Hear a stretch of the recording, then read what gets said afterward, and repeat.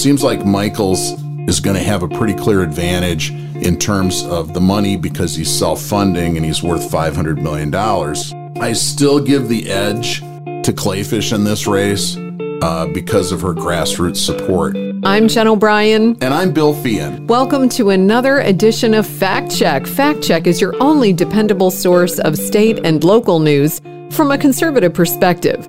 Donald Trump has made an endorsement in the race for Wisconsin governor. Trump has snubbed GOP frontrunner Rebecca Kleefisch, instead opting to endorse businessman Tim Michels. Bill, you've been working on this, researching this story specifically. What have you learned? Well, the obvious question is, why would President Trump choose to endorse a relatively unknown candidate instead of endorsing the frontrunner and the top vote getter at the Republican State Convention, who is Rebecca Kleefisch? She won the endorsement vote with 55% of the delegate votes at the state convention. She didn't earn the endorsement because she didn't get to 60%. But it's interesting that he chose to endorse somebody who really most people probably don't know a lot about. And that brings up questions. I've heard rumors that Rebecca Kleefisch may have said something that caused offense, but I've not been able to find any evidence of that. There's no reporting on it. Interestingly, Governor Scott Walker has endorsed Rebecca Kleefisch. All right, so it's shaping up to be a slobber knocker. How important is Trump's endorsement for governor, really? Really an interesting question. So I went to Ballotpedia, where they track all of Trump's endorsements, and I found a recap of his endorsements for governor. And there have been 6 races in which the primary election has already happened. The candidates that Trump has endorsed are 3 wins and 3 losses. His endorsed candidates won in Texas, Arkansas, and Pennsylvania, but his endorsed candidates lost in Nebraska, Idaho, and probably most notably Georgia. People probably remember all of the conflict between Trump and the governor and Secretary of State of Georgia over alleged election fraud. So interesting that both of those people actually won in spite of Trump endorsing their opponent. We conducted a poll on the WIZM Fact Check Facebook page, so I just encourage people, if you're not a member of Fact Check WIZM on Facebook, go there, become a member of our group, then you can participate in future polls. And this is not a scientific poll. However, I do think the results are interesting. And what we found was that 55% of people said it's not important who Trump endorses. That's interesting, a majority. 41% said it was going to cause them to look more closely at Tim Michels in his campaign. And just 2% said that Trump's endorsement was all that they needed. So how important is Trump's endorsement? Another factor that people tend to forget is that in the Wisconsin presidential primary of April 2016, Trump earned only 35% of the vote in the state of Wisconsin. So it looks to me like Trump's endorsement is a big boost to Tim Michels. He's running as a political outsider, kind of in that same lane as Kevin Nicholson and Tim Ramthun. So I think this definitely gives him a big boost in terms of who the political outsider candidates are. I don't think it's enough to power him to victory in the August primary. So who is he? What do we know about him? Well, as many of our listeners responded in the poll, I was curious about that too. Tim Michels is the owner of Michels Corporation. He's reputed to be worth over $500 million. Michels Corp is one of the largest construction companies in the United States. I've heard that it's one of the 4 largest.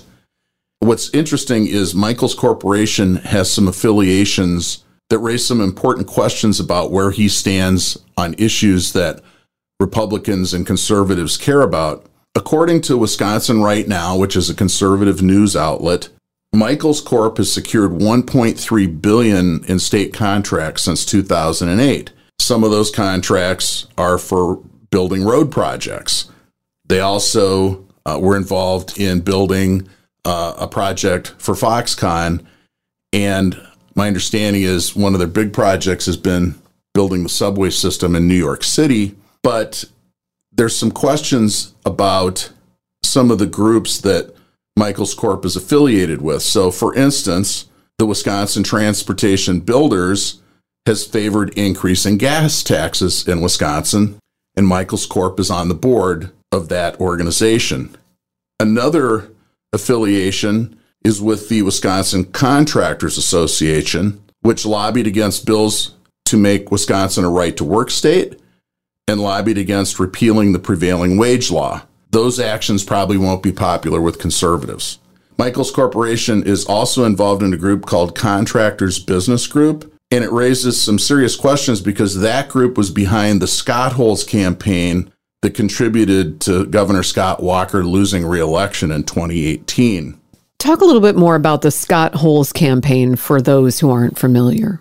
There were a number of groups that really raised the issue of the condition of roads in Wisconsin in the 2018 gubernatorial election.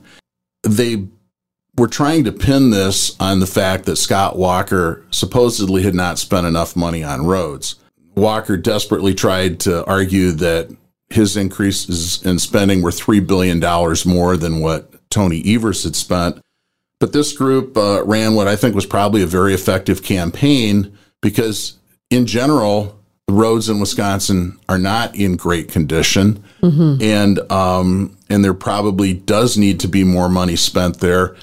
Famously, Walker announced at the Wisconsin Counties Association meeting in September of 2018, right here in La Crosse, that if he was reelected, he was going to return to the 30% funding formula. So he was going to increase state aids to local governments back to the 30% level that they previously had been funded at. So it was a really effective criticism of the governor. And again, Michaels was a part of this group, Contractors Business Group, that was behind the Scott Holes campaign. Wisconsin right now also raised questions about the fact that Michaels owns a $17 million mansion in Connecticut, and 3 of his children have graduated from high schools in that area. So they're kind of calling into question whether he's really from Wisconsin or not. Right. Which Michaels says he lives here more than half of the year, but there's some people who may not like that. I think the other questions about the political involvement of his company with these various groups and the causes that they have campaigned for are going to probably give some indigestion to Republican voters. So in 2004, he ran against Russ Feingold for the United States Senate. He lost pretty convincingly, 55-41. Prior to that, in 1998, he lost a primary in the Republican Party for the Wisconsin State Senate. So he is a prominent Republican donor in Wisconsin. He continues to give money to conservative candidates. He's reported to be worth over $500 million. Now, how important is that in this primary race for governor in Wisconsin? Right. I would say a lot, because that's a lot of money. Yeah, money is definitely very important. So I read one report that says he's now spent over $4 million on TV ads. So that eclipses the money that Rebecca Kleefisch had raised as of the beginning of this year. She'd raised about $2.6 million. Recently, a political action committee bought $1.5 million worth of television ads for her. But it does call into question whether or not Kleefisch and groups allied with her are going to be able to match the kind of money that Tim Michaels might be willing to spend. So seems like Michaels is going to have a pretty clear advantage in terms of the money because he's self-funding and he's worth $500 million. I still give the edge to Kleefisch in this race because of her grassroots support. She spent 12 years attending Republican Party events. That's county party events like Lincoln dinners, office openings, the county caucuses. Shaking hands, kissing babies, the old-fashioned way. The third the congressional district caucuses, the state convention, and she's been fundraising for candidates.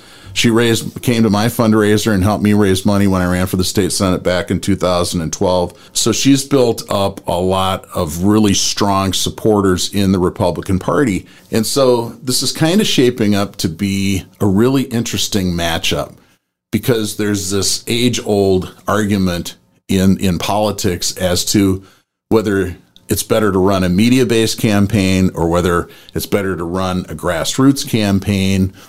And you have to remember that Michaels skipped that whole process.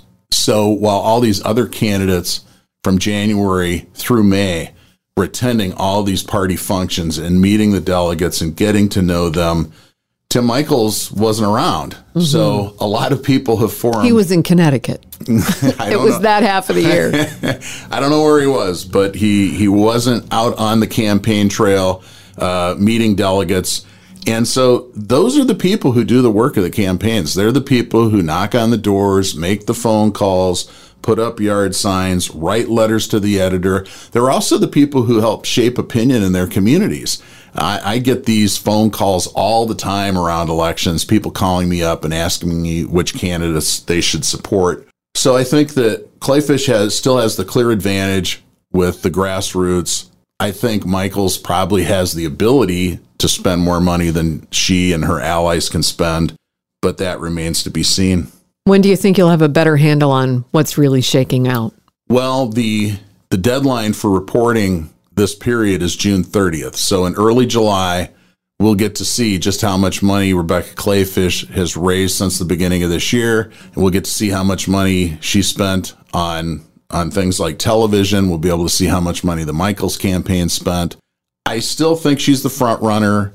The fact that she's more of the mainstream establishment type of candidate, she's got the support of the party and a lot of elected officials, I think still puts her out in front.